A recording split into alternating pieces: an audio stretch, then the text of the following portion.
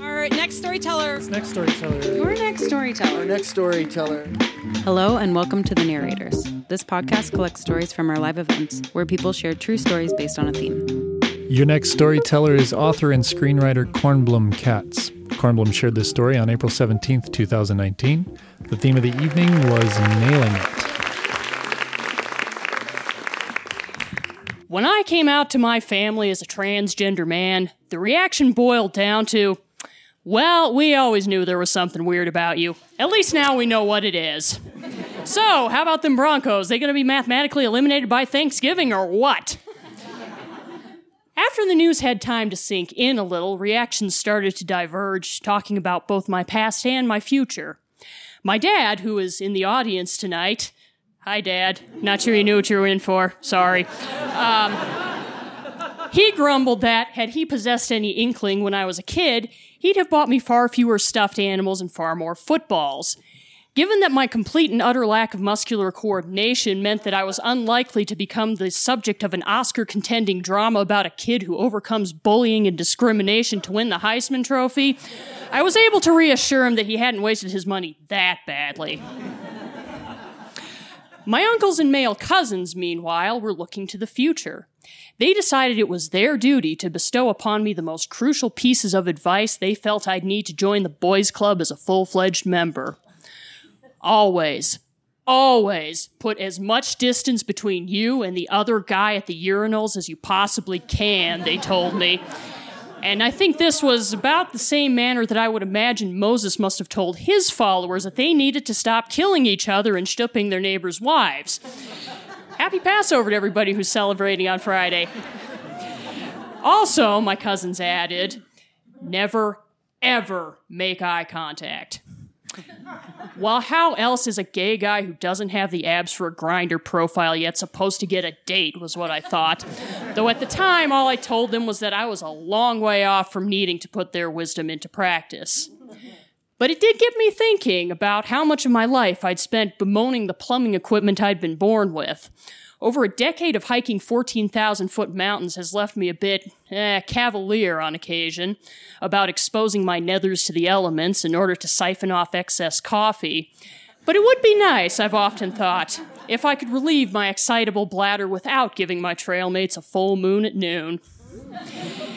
It took the entirety of the 2018 hiking season of, well, more exposing my sensitive bits to passing wind gusts before I finally had both the courage as well as the financial incentive needed to reach deep down and find my man parts, or at least order them off Amazon.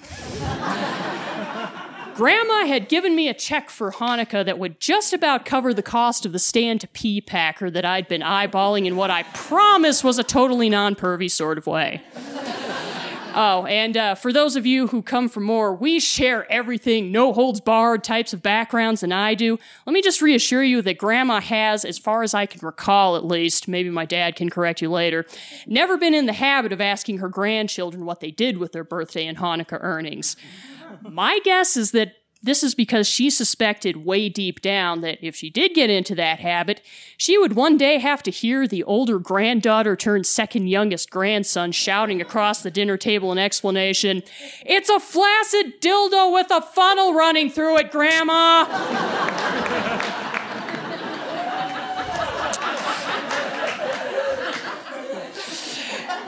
In light of my unfortunate tendency to sometimes overshare the least family-friendly tidbits about my life anyway, it's probably just as well that my new package arrived the Monday before Christmas, after my Denver-based relatives had already absconded for the warmer climes of Florida.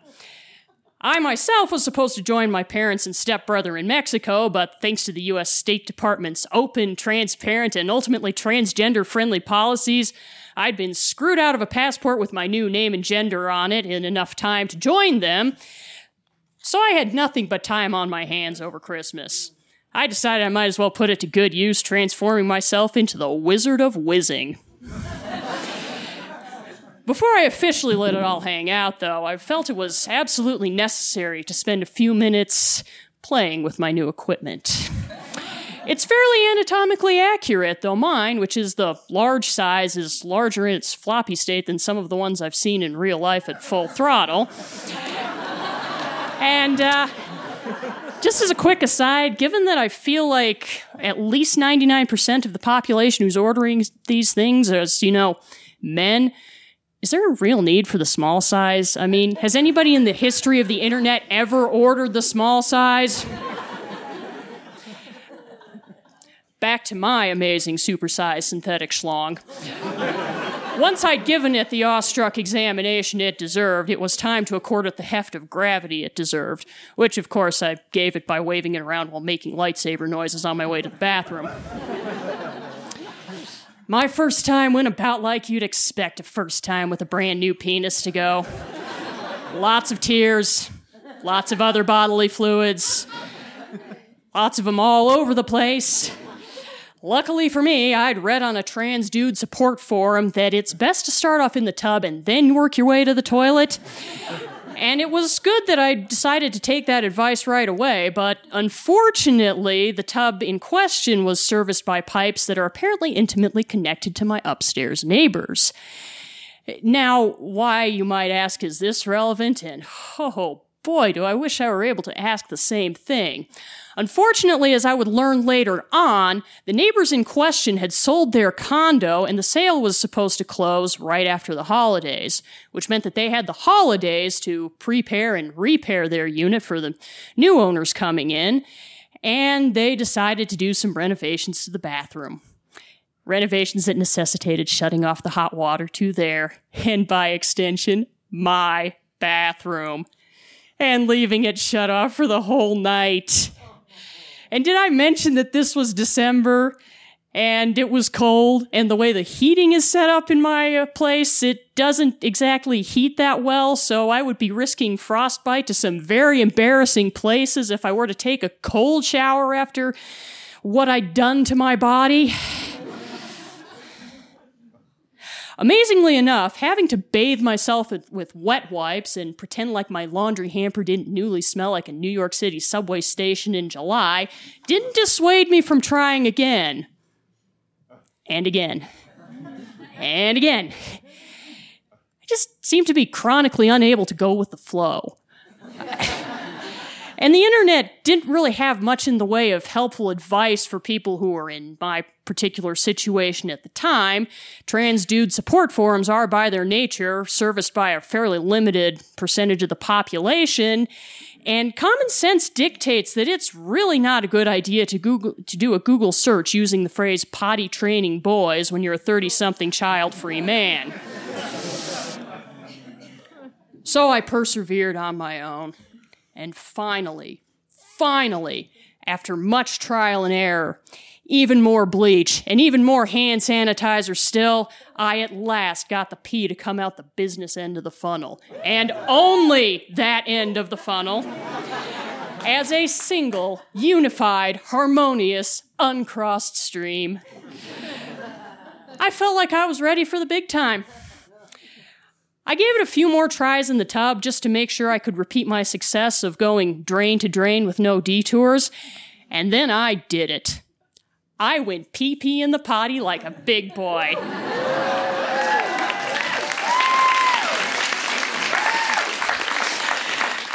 There's been more learning to do ever since, because when you haven't been used to peeing with your underwear still on, except for a few drunken nights in college, that takes a little bit of getting used to. And after that, there's been a little more still of then learning how to pee with pants on, which has been even more of a mixed bag, because if, like me, you'll have to wait until next Hanukkah, and probably several Hanukkahs after that, before you have enough money to go entirely over to the men's section of the clothing store, and you'll find that the flies on women's pants don't quite lower enough for you to accommodate yourself as well as you need, let's just say. So you'll at least have to lower the waistline to the fullest part of your cheeks. That means that it's probably going to be another little while yet before I have to put my cousins' and uncles' urinal etiquette protocols to good use. But at least I know that when I have to answer the call of nature while I'm out in nature, I will only be giving passing hikers a half moon. It's small consolation for the fact that I will never learn to throw a football well enough to be the Broncos' salvation in years to come. Thank you.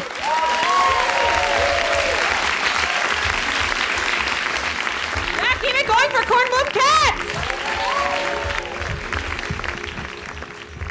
So great. The Narrators is produced by me, Ron Doyle, Sidney Crane, and Aaron Rollman, with help from Karen Wachtel, Jesse Witten, and Scott Carney. We'd like to thank our sponsors, Bumport Theater Company, Illegal Pete's, From the Hip Photo, and Great Divide Brewing Company. Our theme music is by Whalehawk, and we'd also like to thank Horse Girl, who provided the outro music you're listening to right now. If you're in Denver, join us for one of our live monthly shows, which take place every third Wednesday of the month at Bumport Theater in Denver, Colorado. For more information about today's storyteller or the narrators, check the show notes for this episode or visit thenarrators.org. Thanks for listening. Yeah. Womp, womp, womp.